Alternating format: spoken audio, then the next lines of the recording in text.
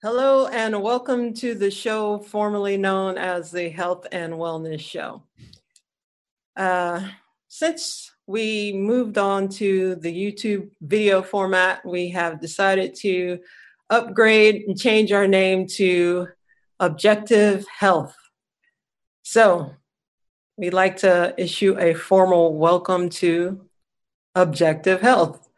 My name is Tiffany. I'm your host today, and joining me is Erica, Doug, and Elliot. Hello. Hello. Hello. Okay, so our topic today is abortion. Difficult topic, so let's talk about it. So abortion has been in the news recently. I mean, it's always in the news during an election season. I think that is a kind of a litmus test to tell if someone is liberal enough or not, if they're pro-choice. So it always comes up during those times. But it's been in the news recently because New York has now passed a law making it legal for women to have abortions right up to giving birth. And Virginia also has some legislation pending allowing the same thing. So it's been in the news lately, so we decided to do a show about it. So we're going to talk about the new law, abortion in general, some history of Planned Parenthood, and we'll get to something completely outrageous toward the end of the show. I don't know if I should give it away now, but it's shocking. So, yeah, let's start with talking about New York and the new law that was put into place there. Yeah, it's kind of crazy, to say the least. I mean, it's like, I don't know, like for me personally, like I used to consider myself quite liberal, or at least liberal. I'd always leaned liberal before, leaned left. And, I never really gave a lot of consideration to the whole abortion topic. It was kind of like, of course, I'm pro-choice. It makes sense that, people can make their own decisions on that. But it wasn't until things started getting kind of pushed further, or more recently anyway, that I really started thinking about it more and kind of being like, I'm not really that cool with it. I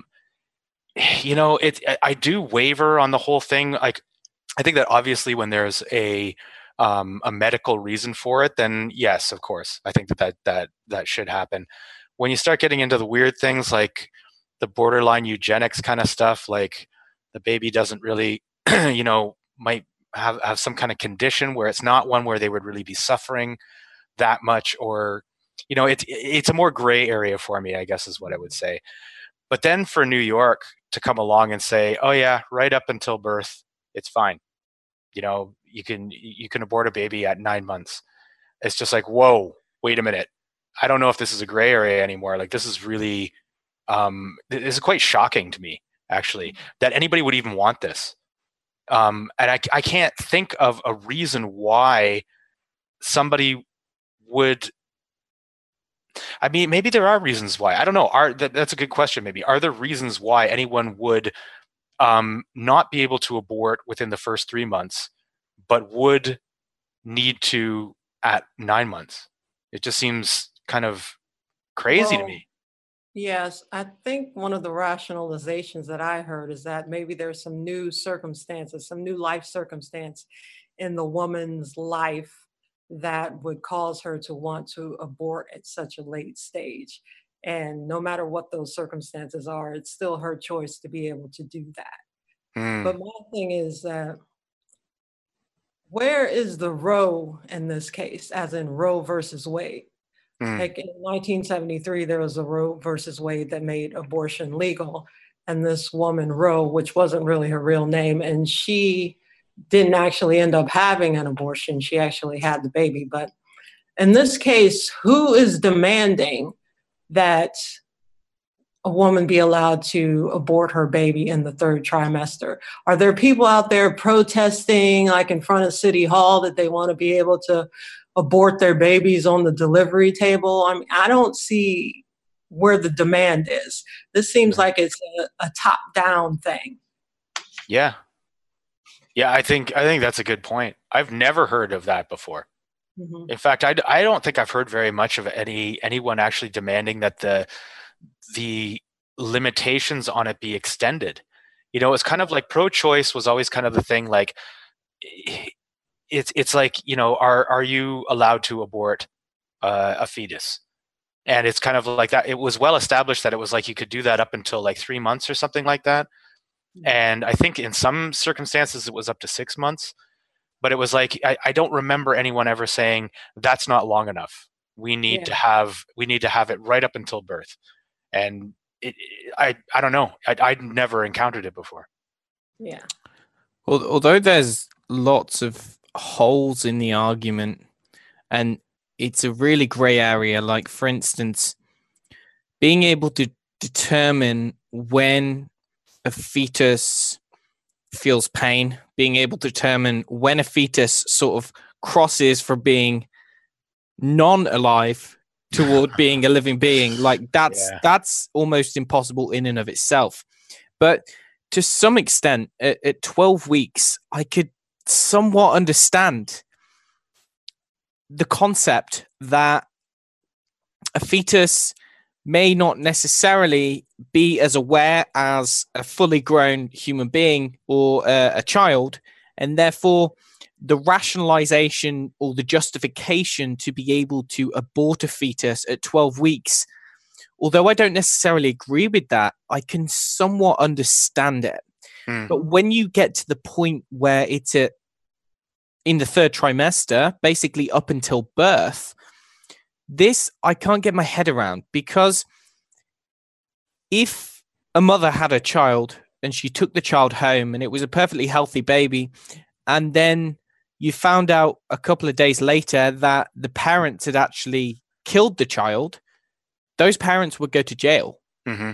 They would be tried for murder, because that's what that is. Mm-hmm. It's the killing of a baby. So I don't see how this differs in any way. If you're going to abort, like basically perform an abortion on a child who's basically a fetus that's 9 months gone, then what you're doing is essentially you are killing the baby. So how is this legal, for one? Where and who is protesting? As has been said, who is asking for this? Who wants babies to be killed at 9 months? Yeah. Well, I think that people who are behind it may not know the extent of it. So like Doug was saying earlier, I would definitely consider myself pro-choice. I do have 2 children, so I was given the option of abortion, of course. I chose not to do that. But for the most part, for the last 20 years, I've held the belief that it's a woman's body, it's a woman's right to choose. And even the first trimester, because a lot of times women have miscarriages or issues arise. And as you're saying, with a serious medical condition, then I think it's not so controversial because, a number of things can happen. And it's also contraindicated for a lot of things that pregnant women don't do things in the first 12 weeks, 13 weeks because of that. So I think that that's what people think when they say I'm pro-choice. They don't consider for a moment that after 12 weeks, these things are happening. Does that make sense? Like, I think people are so strongly held in that belief. And I know I was for a long time, that after 12 weeks, then you have a viable fetus. It has a heartbeat. That's usually when they start to test for a heartbeat and whatnot. I'm wondering if people are just so enamored with this choice idea that they don't follow through on the laws that are coming out. Does that make sense? Yeah. And I think that's the debate about it. If it is even a debate, it's more like just shouting back and forth. But it seems like it's been skewed by the left to be all about the women's rights and it's her body, it's her choice, all those sorts of things. And I think that by framing the debate in that way, it's very easy to kind of push forward that pro-choice idea, and that everybody kind of gets on board with that. Was like, well, whose choice is it? Is it the government's choice? Of course not. Government has to keep their hands off my body. It's like, well, yeah, of course. But if you don't frame it in that way, and you kind of say, well, like, this is a life here. Your rights obviously are an issue, but it's also, the right, not even the rights, but it's kind of like the responsibility. Yes. You have a life growing inside of you, and you have a responsibility to that. So I think by framing the debate in the way that it's been framed, it skews things in that direction, where it's kind of like, does the government have a right to tell you what to do with your body? No. Yeah, and I think that's where people stop thinking about it. Yeah. They're so hung up on not being controlled, and this man can't tell me what to do with my body and my baby and my choice and all that. They actually forget the whole fact that there is a life growing inside of you, and you can debate until the cows come home, like, when does life begin? Does it begin at conception, or does it begin when the baby first has a heartbeat, or when their brain is fully formed, or whatever? It's still a life, or a potential life, and there's still some value to that, and people don't even consider that. Like, for myself, I would say that maybe at one time I was more pro-choice, but that was more for other people. For myself, I don't think I ever could have made the decision to have had an abortion. Right. But I was more lenient when it came to other people, especially if it was done early enough in the pregnancy, like Elliot said before. I mean, it's kind of, I wouldn't even say it's a gray area, because right now I would say no abortion ever, period. For anyone, under any circumstance? Well, I can't tell anybody what to do, but that is my feeling, yes. No abortion, even in the first trimester, because people say, well, it's not fully formed yet, it's just a clump of cells. Yeah. I just don't feel right about that at all.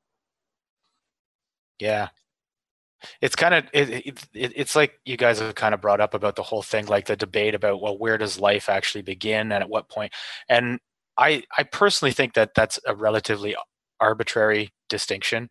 It's like there aren't significant differences at 3 weeks and 3 weeks in a day, or, whatever it was, 12 weeks in a day. Like there's no clear line where it's kind of like, okay, this is a life, and before that is just a clump of cells. Like that just doesn't make any sense to me. I think that really you can't look at it any other way than to say that a life is beginning at conception.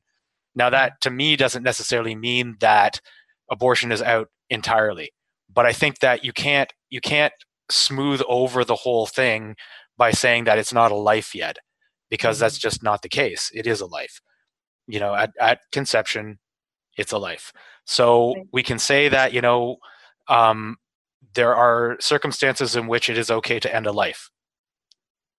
And I mean, I think that could be argued. I think there are probably a number of different situations where you could argue that, yes, there are circumstances in which it is necessary or the best course of action to end a life. But I don't think we should sugarcoat it by saying it's not a life yet, because I think it is a life. And there's great responsibility in accepting that you are carrying a life, and that should be primary in most people's minds. Like, what is my responsibility? I know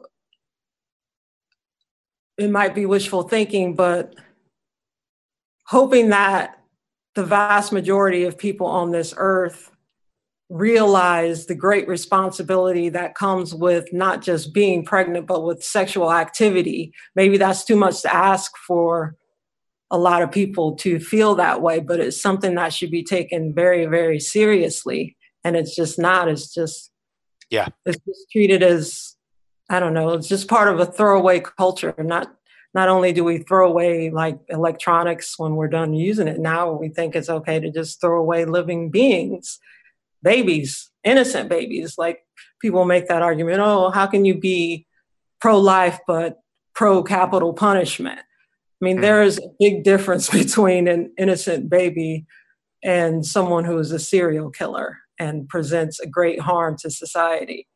Mm-hmm. So, and if you look through the various cases that have happened since Roe v. Wade in 1973, it's basically states battling for these rights, and some states are much more liberal as far as what they allow.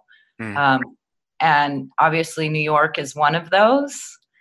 I think that a big hot button issue, especially for women, is like you guys were saying, that US out of my uterus, it's my body. What I'm noticing in these cases is that it's always about the mother's well-being, the mother's mental health, and I have to say that my stance is really changing. I, for a long time, felt like the whole pro-life thing was a little out of bounds and kind of crazy. Mm-hmm. I'm changing my perspective on that after reading for this show, because I see where they're coming from, that it's like you were saying, 3 months in a day or 9 months, there is a big difference there. And yes, but the bottom line is that this is a life and it is a responsibility. And if you were concerned about getting pregnant in the first place, you should have taken the actions to prevent that. And what seems to be happening, and maybe we'll get into this with the Planned Parenthood thing,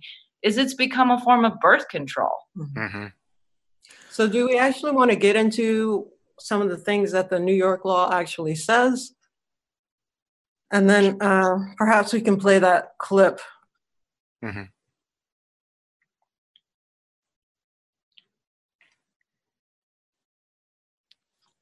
Do you have that?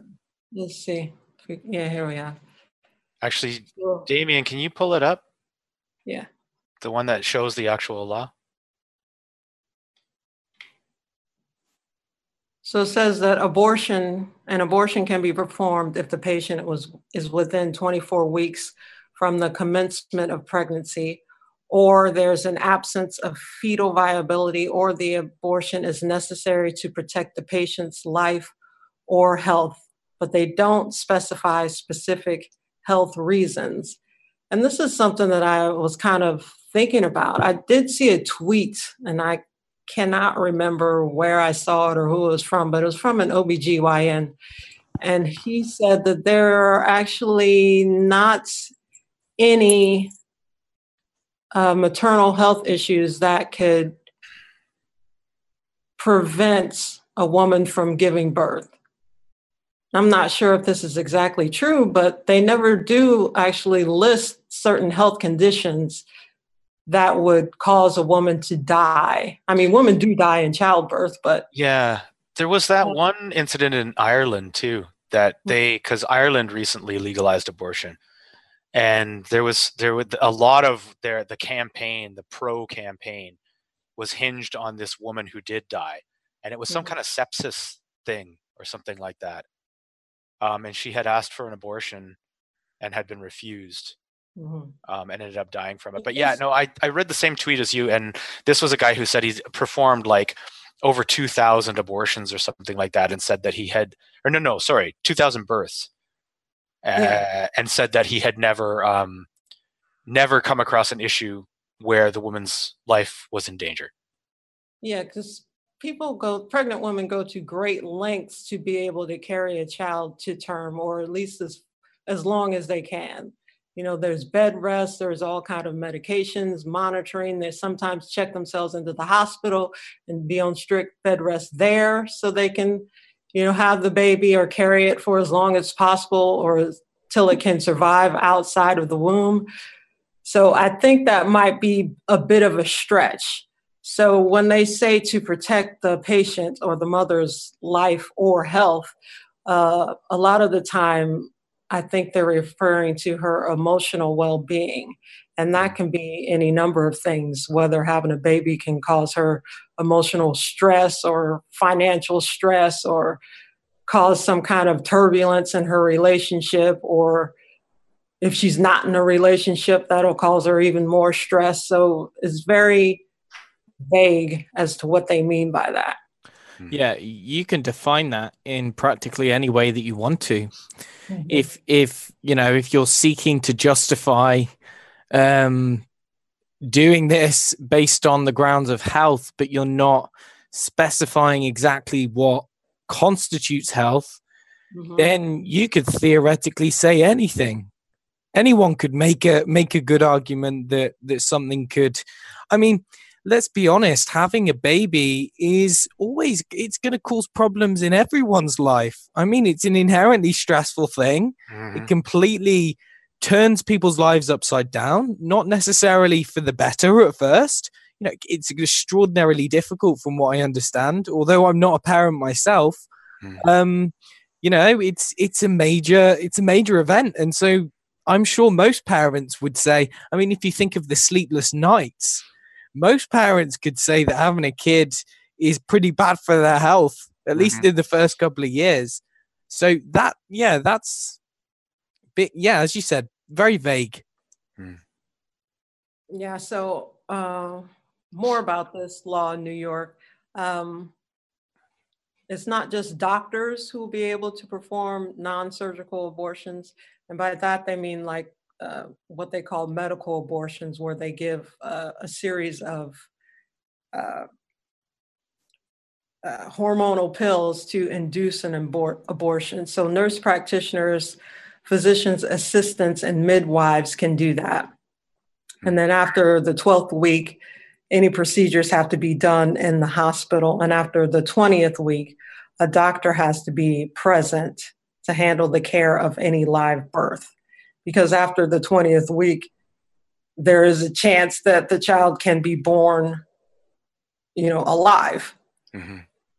And another major thing about this New York law is that they removed from the criminal code, like say, for instance, a woman is beaten or assaulted while she's pregnant and she loses the baby. The person who assaulted her cannot be held criminally liable for the death of the baby or the fetus. And this was put in because they don't want the medical professionals who perform these abortions to be charged with murder. Yeah. And didn't they also take out, because before it was like once a baby is born, then it has protections under the law. It's recognized as a person. If it is killed, then it's murder. But because there is this chance that the abortion will actually be a living baby, it was previously illegal for them to then kill it. And I think that now, if I'm not mistaken, it's no longer illegal for them to do that. So if they give the abortion medication and the baby comes out and it's still alive, they now have the right to actually kill that baby. Yes. So this is basically a law legalizing infanticide. It's hard to look at it any other way. Well, I mean, infanticide has happened throughout history for various reasons. I mean, you could talk about child sacrifice. You can talk about, places like India where male babies are preferred over female babies and female babies are left to die. That doesn't mean that just because it happened throughout history that it is something that we should be doing. So that's the law for New York, and there's also pending legislation in Virginia. So people are not happy with this. No, of course. And there have been protests. There was a March for Life protest in Washington not too long ago. That's where that whole MAGA hat incident Covington, happened. Yeah, they were actually going to the pro-life or anti-abortion rally in Washington, D.C. when all of that happened. So people don't care for it at all, but the mainstream media doesn't really cover the huge numbers of people that are going to these rallies and protests of abortion. I think it was 100,000 people that showed up for it. I mean, that's a big rally. And some media were even reporting it as 1,000 people. It's like being off by like 100,000 to 1,000, 100-fold difference there. Yeah, you got to wonder. That doesn't sound like very honest reporting to me. That's not a mistake. Yeah. But maybe we should actually, because Virginia is even a more extreme case, if you can believe it, and even more extreme case than the New York one. So maybe we could play that clip of, what's her name? The one who's proposing the bill. Is it Tran? Tran, yeah, her last name's Tran, yeah. Senator Tran? Congressman Tran? I'm not sure how American politics works. But can we play that, Damien? So how late in the third trimester would you be able to do that? It's very unfortunate that our physicians, witnesses, were not able to attend today to speak specifically. No, I'm talking about your bill. How late in the third trimester could a physician perform an abortion if he indicated it would impair the mental health of the woman? The bill passed. Or physical health. Okay. Okay. I'm talking about the mental health. Yeah. So, through the third trimester. The third trimester goes all the way up to 40 weeks. Okay. As far as I know, but to the end of the third trimester. Yep. I don't think we have a limit in the bill. Their reaction to it.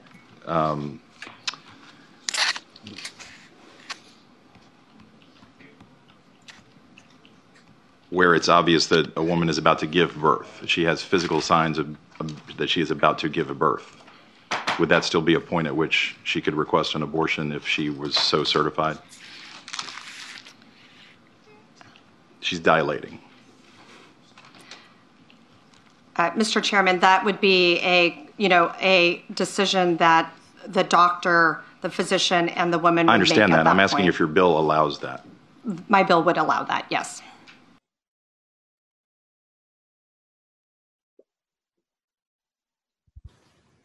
Okay, so we couldn't hear that, but I think that played. Okay. But anyway, that was basically it, like allowing for right up until the end of the third trimester, which is the same as New York. But actually that one I don't think talked about the possibility of after birth abortion. Now we do have another clip actually where it is another senator from, no, the governor, sorry, a governor from Virginia, where he's talking on a radio show about the possibility of after birth abortion. So maybe we should play that one too, just so, since we're on the topic of Virginia right now. No exception. There was a very contentious committee hearing yesterday when Fairfax County Delegate Kathy Tran made her case for lifting restrictions on third trimester abortions, as well as other restrictions now in place. And she was pressed by a Republican delegate about whether her bill would permit an abortion even as a woman is essentially dilating, ready to give birth. And she answered that it would permit an abortion at that stage of labor. Do you support her measure and explain her answer? Yeah, and I wasn't there, Julie, and I certainly can't speak for Delegate Tran, but I would tell you first thing I would say is this is why decisions such as this should be made by providers, physicians, and the mothers and fathers that are involved. There are, when we talk about third trimester abortions, these are done with the consent of obviously the mother, with the consent of the physicians, more than one physician, by the way. And it's done in cases where there may be severe deformities, there may be a fetus that's non-viable. So in this particular example, if a mother is in labor, I can tell you exactly what would happen. The infant would be delivered. The infant would be kept comfortable. The infant would be resuscitated if that's what the mother and the family desired. And then a discussion would ensue between the physicians and the mother. So I think this was really blown out of proportion. But again, we want the government not to be involved in these types of decisions. We want the decision to be made by the mothers and their providers. And this is why, Julie, that legislators, most of whom are men, by the way, shouldn't be telling a woman what she should and shouldn't be doing with her body. And do you think multiple physicians should have to weigh in, as is currently required? She's trying to lift that requirement. Well, I think it's always good to get a second opinion, and for at least 2 providers to be involved in that decision, because these decisions shouldn't be taken lightly. And so, I would certainly support more than 1 provider. All right, let's go back to the phones now for the governor. We're going to talk now with Mike, who's calling. Okay. So that's really something. The baby's delivered, resuscitated if necessary, taken into the next room, and then a conversation would be had with the mother and the father, or just the mother, whatever the case may be, discussing whether or not they should kill it.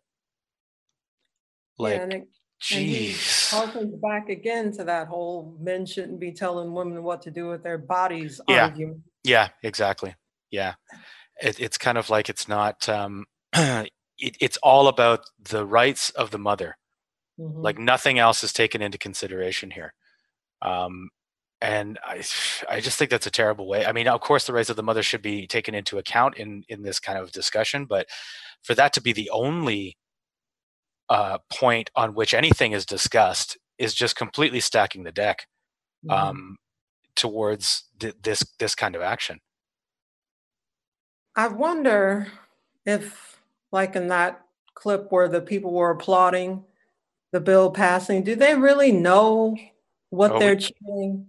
Do they know that they're cheering for infanticide, killing babies? How can they, I don't know. I just don't understand how they could not know that. And how is it that as a society we've come to this point? Maybe this is a good time to talk about Planned Parenthood and its evolution. And Planned Parenthood started with Margaret Sanger. She's hailed as a proponent of women's rights and women's reproductive rights, a feminist leader in history. So I always like to try and find out, like these ideologues that come along, these spellbinders, how they can sway people to their point of view and influence an entire country or influence the entire world in some cases. So I just have a little bit about Margaret Sanger's background and how she got started and how Planned Parenthood got started. Margaret Sanger, I think she grew up in upstate New York or somewhere in the Northeast. She grew up poor. She had an abusive, atheist, alcoholic father, and her mother was frail and sickly and Catholic, and her father was really, really against religion. I guess Margaret Sanger, as she grew up, she had her family influences like everybody else does. And she went to a school. I think she was going to go and try and become a teacher. But she never went to class. She joined some feminist groups. She indulged in promiscuous sex, and she ended up dropping out of school. After that, she somehow became a kindergarten teacher, but she hated it. And she tried going to nursing school. She did that for a little while, but she quit. But often she would talk about how she had this, nursing training and that she was a nurse. And I guess she wanted to lend a little bit more credibility to herself. So she was kind of floundering around, really didn't have any direction. She ended up marrying for money. She had 3 children herself, 2 boys and a girl. I think later the girl had pneumonia and she died. But from what I could read, she wasn't very involved with her own children. And her husband, Mr. Sanger, at this point, started taking her to political lectures. And she was pretty bored with that. She thought it was all bunk, and she was criticizing all the people who went to these lectures until she came across somebody who was talking about subverting society and being rebellious. And that was the thing that really drew her to her cause. She was all in at that point, and she wanted to create some kind of utopia. And this always comes up with these types of people. So she essentially became radicalized. She started hanging out with these atheists, anarchists, communists, Bolsheviks. She started hanging out with this radical feminist and free love proponent named Emma Goldman. And Margaret Sanger herself, she would have her group of friends and she would start giving them lectures. And what she wanted to talk about most of the time was the joys of sex. And her talks were very licentious. And she was talking about being free from sexual mores. And she talked about birth control a lot. And she started writing for these militant magazines. She eventually dumped her husband. She was having affairs. And she was quite the tart, from what I read. She was eventually indicted for publishing lewd and indecent articles because she was talking about sex a lot and birth control and how awful marriage was and how people just needed to be free to love anybody they wanted. So she was indicted and she fled the country. I think she went to England to avoid prison. So eventually, while she was there, she hooked up with some Malthusian eugenicists.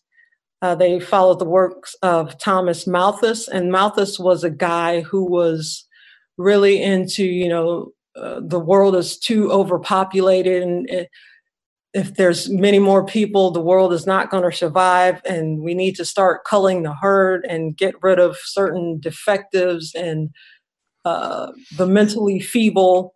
So yeah, he was a eugenicist, and she was really into that whole message that he was giving out. And she thought that since he presented his reasoning for eugenicists, that since he was more scientific in his argument, that would lend her some more credibility as well. So she eventually came back to the US and she opened a back alley abortion clinic, and it was in an immigrant area, but it got shut down after 2 weeks. And she got arrested and she was sent to the workhouse. And when she got out, she founded a birth control league and she had a magazine that went along with it. And she wrote a book called The Pivot of Civilization. And in this book, she called for the elimination of human weeds, is what she called them. She wanted people to not perform charitable acts or give to charity. Like if people were in a bad way, they should just be left to it and no one should help anybody. She wanted to sterilize genetically inferior races. That included Black people, because there's, lots of chatter around that she was a racist. And in fact, she was, but I think it's even greater than just being a racist. She did speak at like this KKK rally, and she said that they liked her speech so much that many other similar groups wanted her to come and talk. So what could she be saying to KKK people that they liked a lot? It had to be something about race and, getting rid of one particular race. So she started getting more popular. The money started coming in. She opened up more clinics in poor minority neighborhoods. She did create a Negro Advisory Council to distribute birth control to Southern Blacks, but she wanted to make sure that nobody knew that, there was some racist intent behind it. So basically, she just kept getting more money. The organization got bigger. Eventually, the name became Planned Parenthood, and that's where we are right now. What a misnomer on the name, Planned Parenthood. Yeah, because it sounds like it's all about family, and Margaret Sanger was anything. She was not pro-family at all. Well, no. And I mean, I don't imagine many people know the history of Planned Parenthood there, that it comes from like a racist eugenicist who basically wanted to sterilize minorities. And anybody that she thought was feeble-minded or unfit. But she was all for the more fit people, having a lot of babies. But basically, she wanted to encourage promiscuity. She wanted value-free sex education, and she wanted to undermine parental authority. So if you look at Planned Parenthood, I mean, it pretty much encompasses her vision. Like if you look at Planned Parenthood, sex education in schools, there's all these parents who are like up in arms because it's basically pornographic, and they're teaching children about, sex and kindergarten and different sexual acts and masturbation. And it's just disgusting. Well, it's interesting kind of on that note, how last year in New York, their parents are upset after high school brings in Planned Parenthood to teach students about abortion and sex without permission. And I have some experience with Planned Parenthood in Hawaii. It's popular, and yes, they do give out condoms. But the one thing that was so disturbing that I found out is that a 14-year-old girl can go to Planned Parenthood and receive contraception, whether that be condoms or the pill or even the shot, the Depo shot, without parental consent. And I feel like that is wrong on so many levels. I mean, yes, I mean, this goes into the whole education thing. I think that, children should be talked about, and I think parents need to really deal with that in a lot of ways. But 14, I mean, that you can't even drive. Yeah, that is undermining parental authority. And I remember when I was in elementary school in the 5th grade, we had sex education, and we talked about, what is sex? And I remember that we spent a lot of time talking about pregnancy and how the baby developed in the womb. And I wonder if they even teach that anymore. Because I remember there was a movie that we watched. I think it was shown on PBS or something called The Miracle of Life. That might not have been the title, but they actually showed video footage of the child as it developed in the womb. I remember that. Yeah. So I'm wondering, do birth. they even show that any now? Because do these girls know that there's actually a life growing in them, or are they just falling for the whole "it's just a clump of cells" lie? Well, back to this case in New York, basically, they went after the superintendent, and he said he was under the impression that the parents were given the opportunity to opt out. And it sounds like the classes were intentionally kept from the parents. Yeah. Well, so that's where we are. Well, Planned Parenthood, I mean, there was that one article that we had called The Abortion Agenda on Corey'sDigs.com.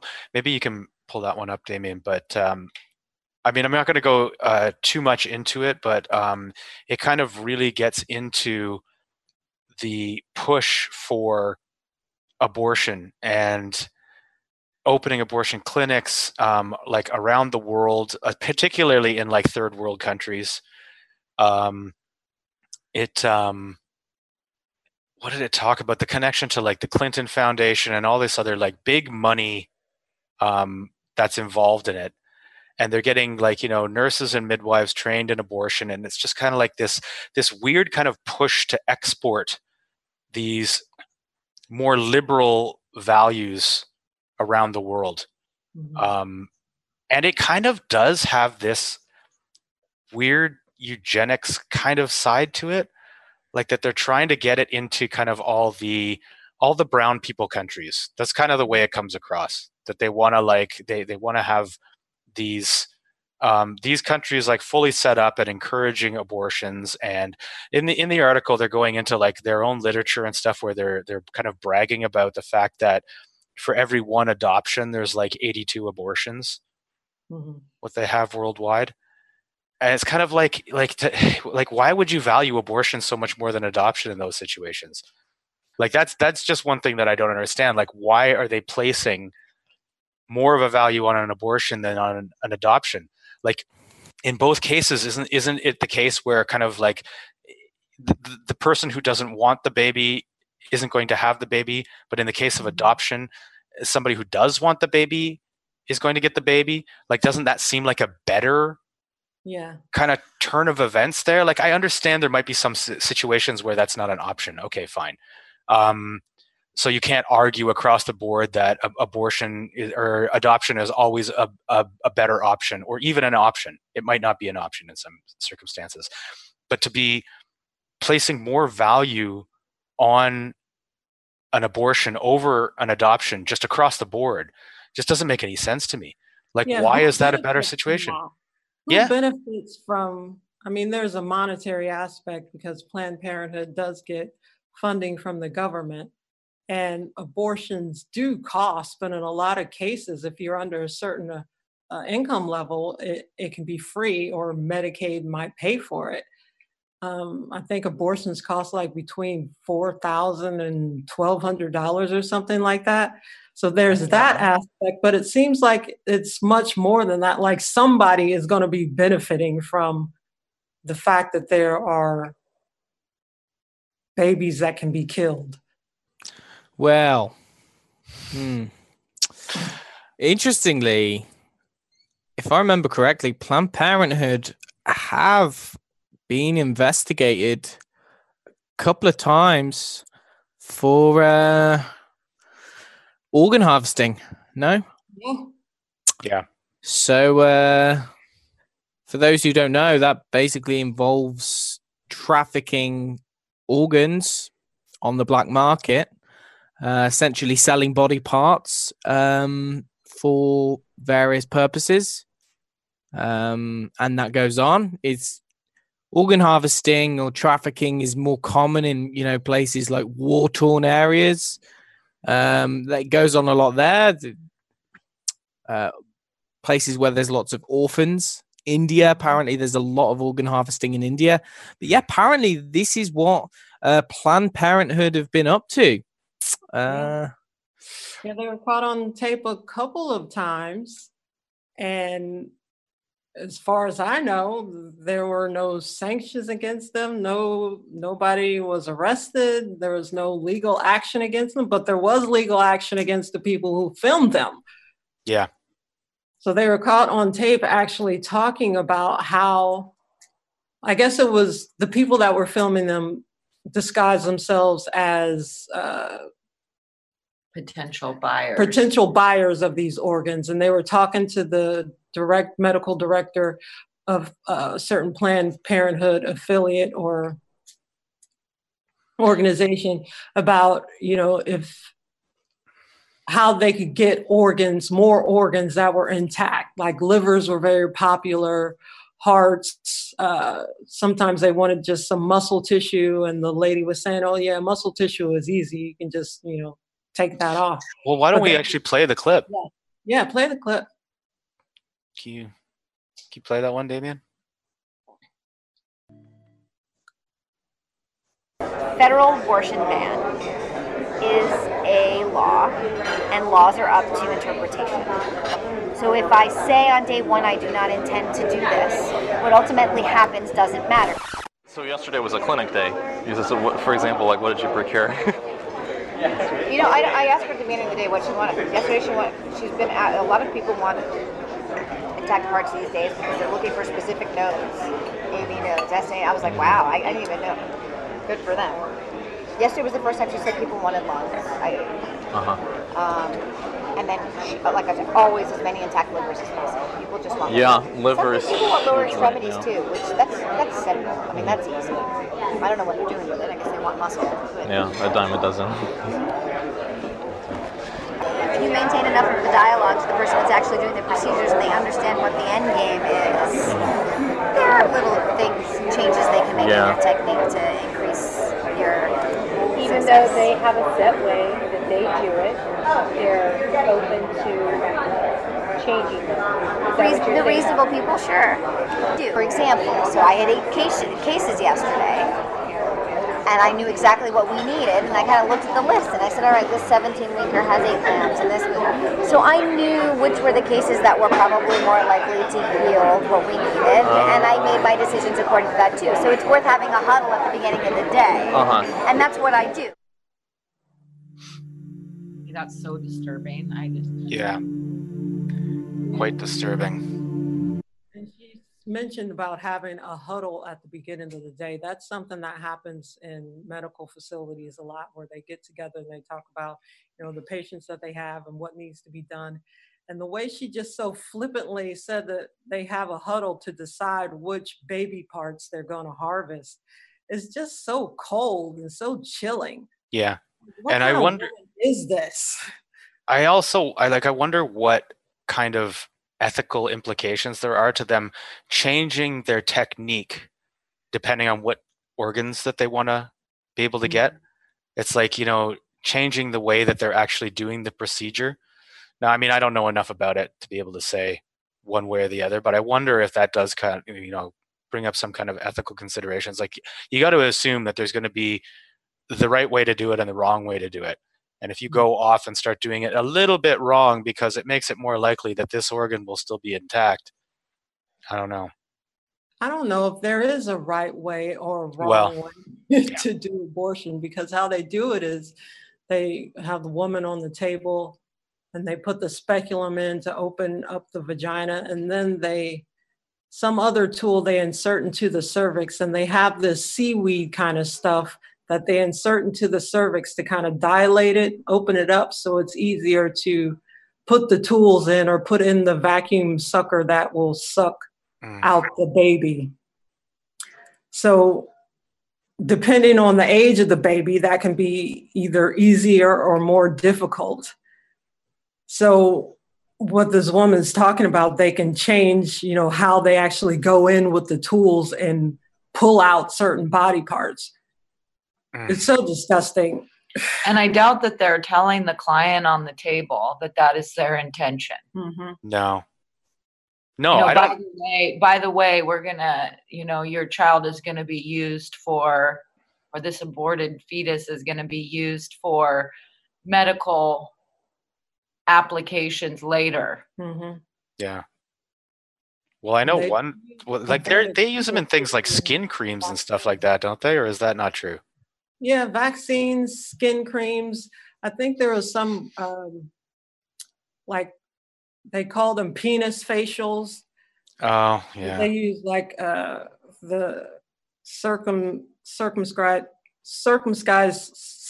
foreskin from male baby penises. So, yeah, baby body parts are used. Yeah, that's... I can't even believe that we're talking about this. Is so really very difficult to talk about, and I'm just really disgusted right now. I think that just thinking about this, the thing that gets me about abortion is this. So I've never been pregnant myself, but I've imagined being pregnant and what that would be like, and I'm sure it's different than actually being pregnant. So imagining like a pregnant woman who knows that she's pregnant. She has a life growing inside of her. She talks to the baby. She sings to the baby. She imagines what kind of life the baby will have, whether it'll be a boy or a girl, pick out names, decorate the baby's room, have baby showers. They develop love for the baby before the baby is even born. And to just snuff that life out. Like, what kind of woman does that? Who can be so cold as to do that sort of thing? Well, I guess maybe there are people who really don't know the extent of what they're doing. I'm totally imagining, because obviously I don't know, but I would say in most situations where a woman would choose to have an abortion, the baby is completely like unwanted, and it's looked at as an inconvenience or a burden in some way. And I don't imagine there's any kind of connection there, that they haven't, had any kind of like emotional connection. I mean, maybe it's just like a really cold person who doesn't have that kind of capability, or maybe they're doing it early enough to like that they don't kind of form that bond, or maybe it's just that in whatever situation they're in, that the fear just kind of like takes over, and it's kind of like they can't actually see any other way out of it. Like, I would imagine to be able to go through with that sort of procedure, one, it would either have to be incredibly cold and unfeeling, or they would just have to be so overwhelmed and desperate that they would make that kind of decision. Like, it can't be for a normal functioning emotional individual, it can't be a decision that's taken lightly. I can't imagine that it would be. I would think that it would have to be a situation where the person is just so desperate and so at the end of the rope that they would do something like that, or completely cold and clinical and just be like, no, this is an inconvenience, I don't want to deal with this. Or in such a state of denial, they can't even really think about anything more than what they feel that they need to do at that point. Well, I can speak about it because I've been pregnant twice, and both my pregnancies were unplanned, and I was young and not married. And it's interesting, and this is just my own personal experience.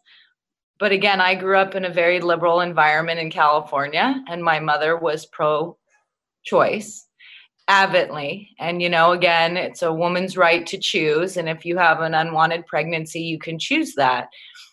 When I became pregnant, the story changed, right? She did not, she was like, I'll pay for the abortion. You can, here's the money. And it was a temptation for sure. I was 20 years old. And, we went through the whole discussion, and it was emotional. And this topic is very emotional because I never, I went to Planned Parenthood. I didn't get the abortion, obviously, but it's very kind of nonchalant. I don't even think that they offered counseling after the fact. And I walked out of there. And of course, if you go to a clinic, there are people outside protesting a lot of the times. And so it becomes morally questionable and very emotional. And, I had no financial support at all. But for me, I could not go through with that. I felt like it was not something that I could do. And then I got pregnant again 2 years later. And the same thing happened. And of course, back to that idea of rights versus responsibility. Sure, I could have gone and had the abortion the second time. Well, now I already had a child. And so any woman that has carried a child, like Tiffany was saying, and had that feeling inside of you, and maybe has 2 or 3, and then they don't want a 4th, I can't even wrap my mind around it, again, because I've never gone through the procedure. But it was so willy-nilly, kind of like, we'll come back tomorrow and we can do this procedure for you. You can move on with your life. I will say, I know many women that have had abortions and who have emotionally never been the same. Later in their lives, when they're ready, they're married, and they want to have children, they cannot, because they have basically been mutilated from the procedure. So it's a slippery slope. And there have been lots of young girls. I know one girl when I was in college, her mother actually forced her to get an abortion. And I know that happens. Not sad. So it's not the case that all women who have abortions are unfeeling psychopaths. But yeah, it's a difficult thing. And I don't think if they outlaw it completely that it will not continue to happen. As doing the reading for this show, if a woman really does not want to have a baby, she can find a way to abort that baby, whether it's legal or not. That's just the bottom line. Yeah. So I don't want it to come across as like this heavy pro-life, it's all wrong in all instances. There's always circumstances. Yeah. Yeah. And the fact that there are always circumstances, yes, that can be a reason to keep abortion legal. But it doesn't mean that we have to go to the other extreme where we are applauding infanticide either. Exactly. Yeah, I think that's what has happened. Yeah, that's. That's the thing. I have to wonder if the origins of Planned Parenthood, it's actually kind of still those same kind of values that are put forward. Like that whole thing you brought up about the kind of the mutilation that can happen when an abortion happens, and that it actually sterilizes some of these women. It's kind of like, well, like, I don't know, maybe this is too Alex Jones or something like that, but it honestly, like, seeing the organizations and how they're working around the world and everything like that, honestly, like, where's my tinfoil hat? Yeah, it's not a completely safe procedure. I Yeah. mean, there are certainly risks. There's a risk of death. There's the risk of infection. There's tools and scraping and sucking involved. Hemorrhaging. I mean, it's not just an in and out easy procedure like getting stitches or something. Yeah.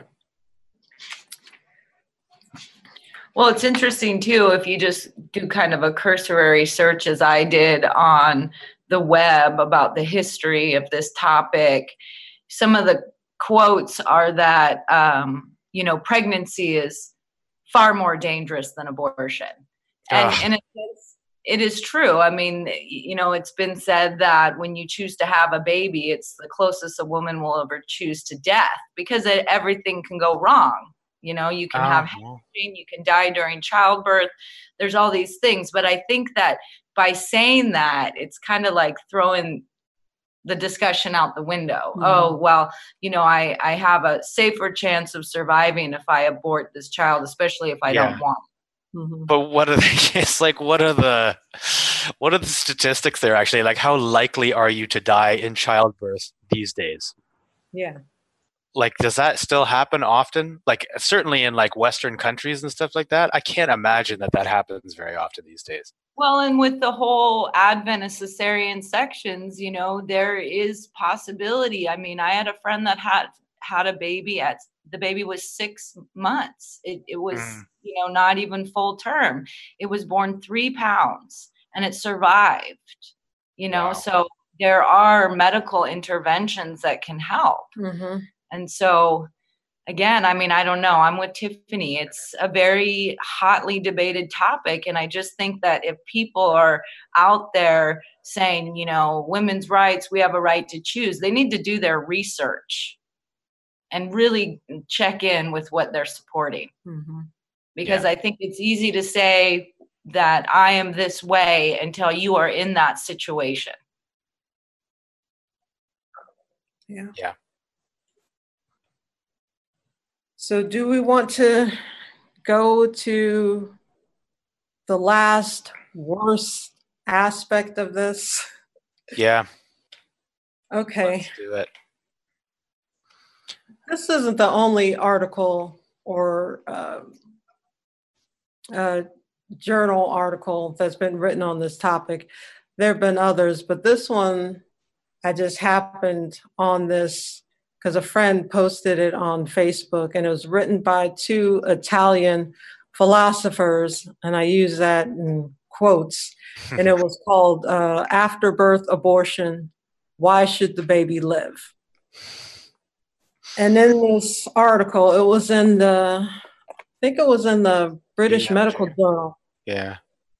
Journal of Medical Ethics. They're actually making an argument for infanticide, killing the baby after it is born. So this is not, 3rd trimester on the delivery table, decide to kill the baby. This is after the baby is born and viable.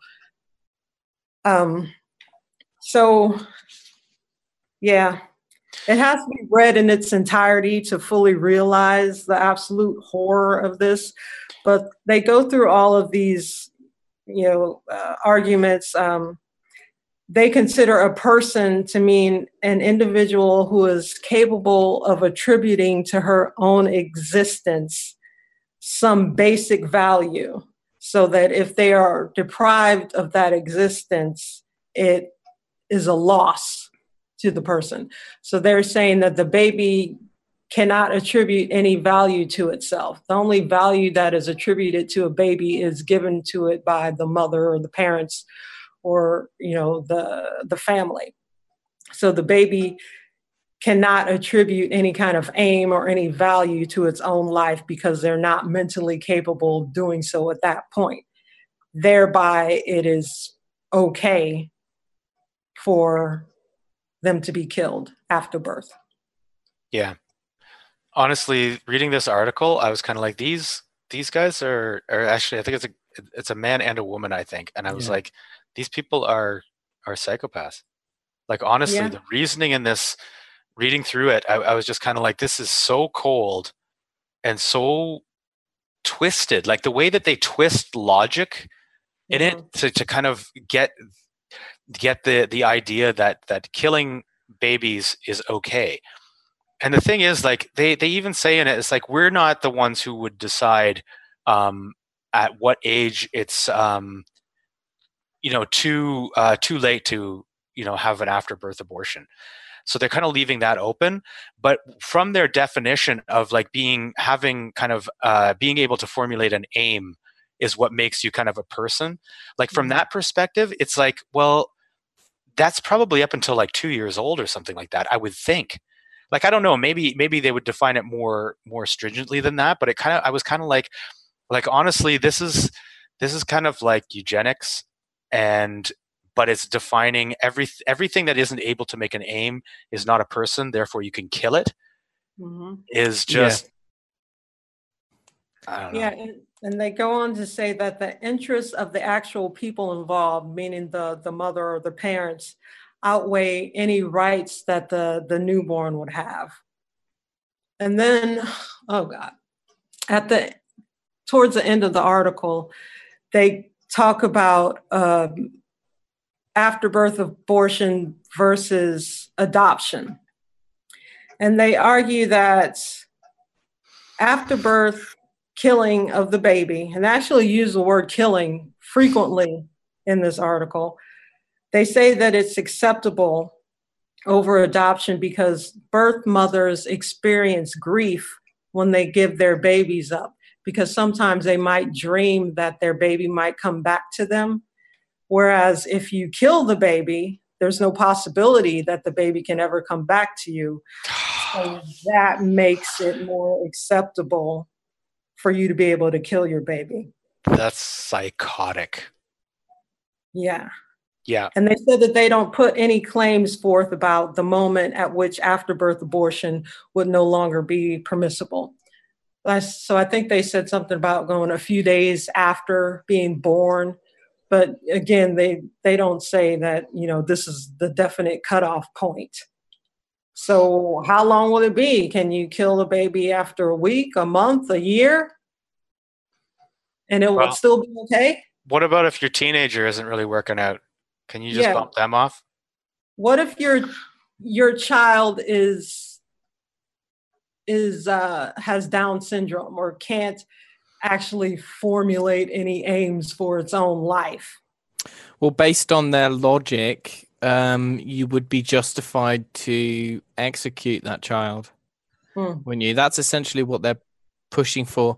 Their logic is, reading it, the way that they're justifying this is they're basically saying, like, okay, if you're gonna abort the child, it's no difference if it's in the fetus, like if it's in the mother's womb or if it's out of the mother's womb.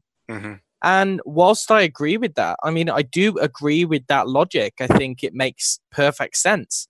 There's not really much difference. But I go the opposite way and say that if you're gonna kill, like that's murder, that's killing the baby. But what they're saying is because we allowed women to go through abortions, say at 12 weeks, what's the difference between actually doing it when it's outside of the mother's womb?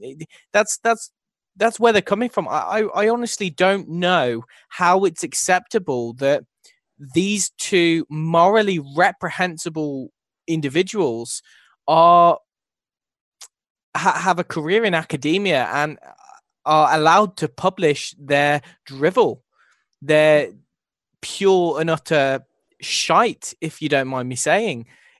it's absolutely disgusting that even, I mean, the British Medical Journal would even publish this. I actually took a look at some of the authors.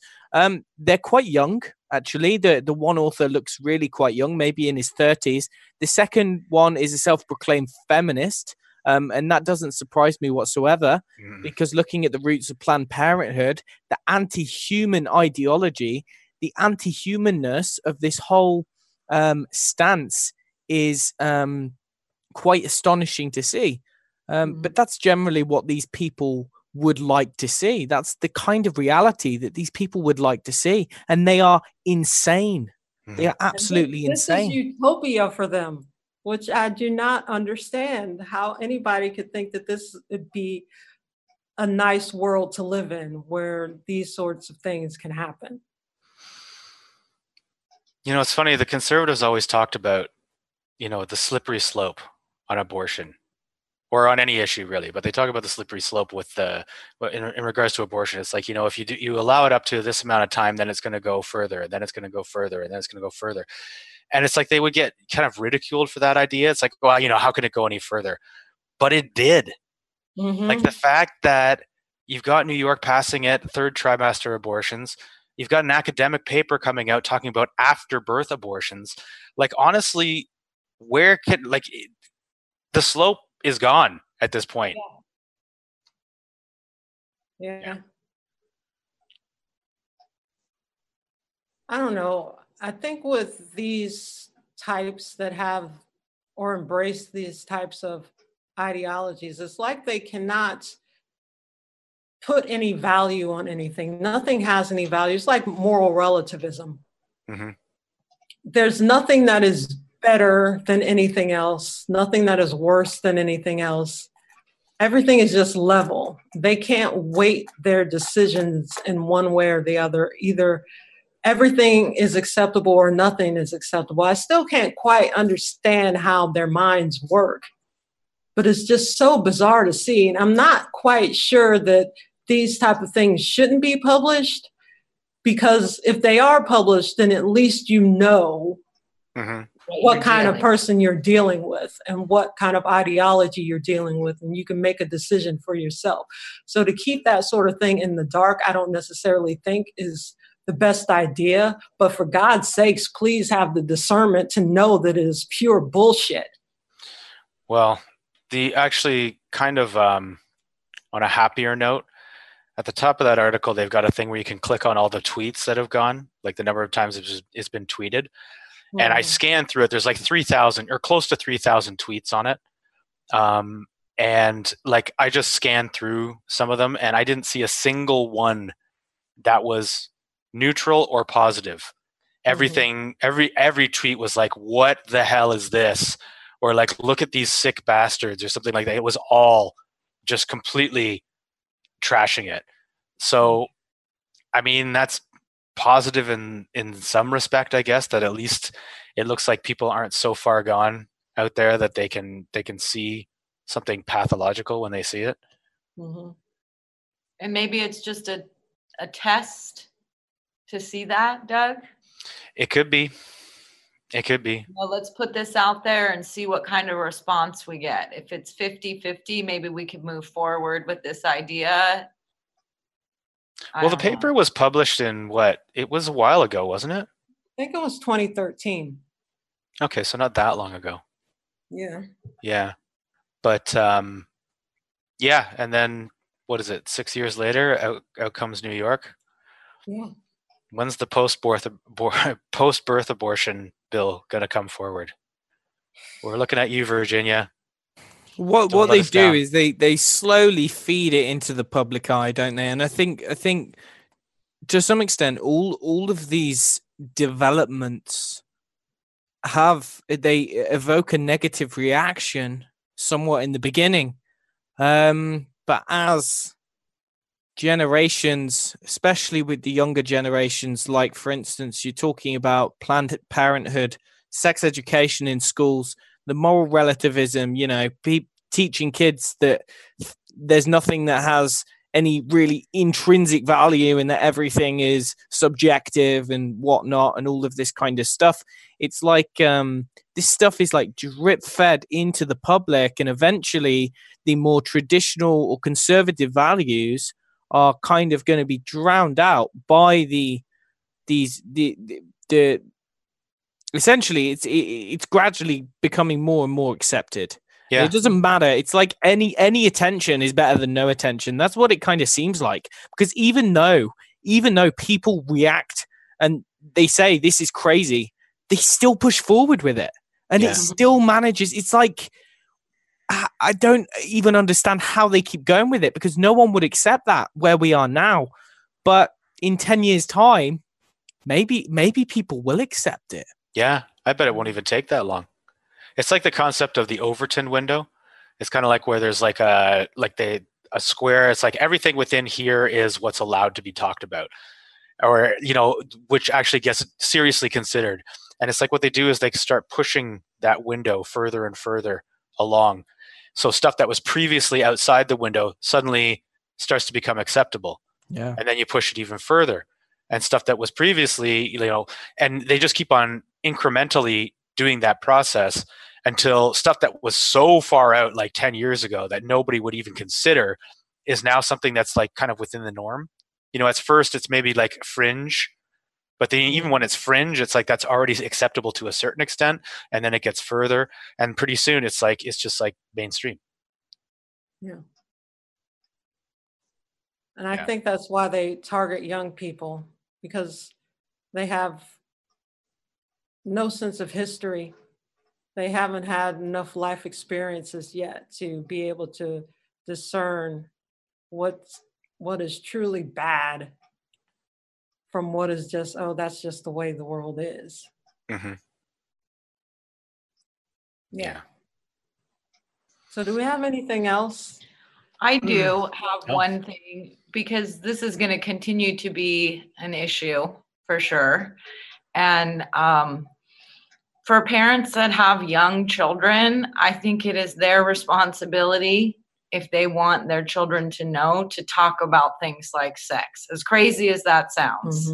Insane. That if you leave that discussion untalked about, Planned Parenthood is going to step in and fill in the gaps for you. Yep. And I mean, I don't know what else to say other than that, you know, with the media that children and young teenagers are exposed to, it's all about sex, and you got to have the discussion. It has to be talked about. And, you know, a lot of parents aren't comfortable with that. And it has to be talked about repeatedly, not just one time and you think that they get it. I mean, at a young age, you could start with a certain level of talk. And then as the child gets older, you have to refine the talk to their level of understanding. Yeah.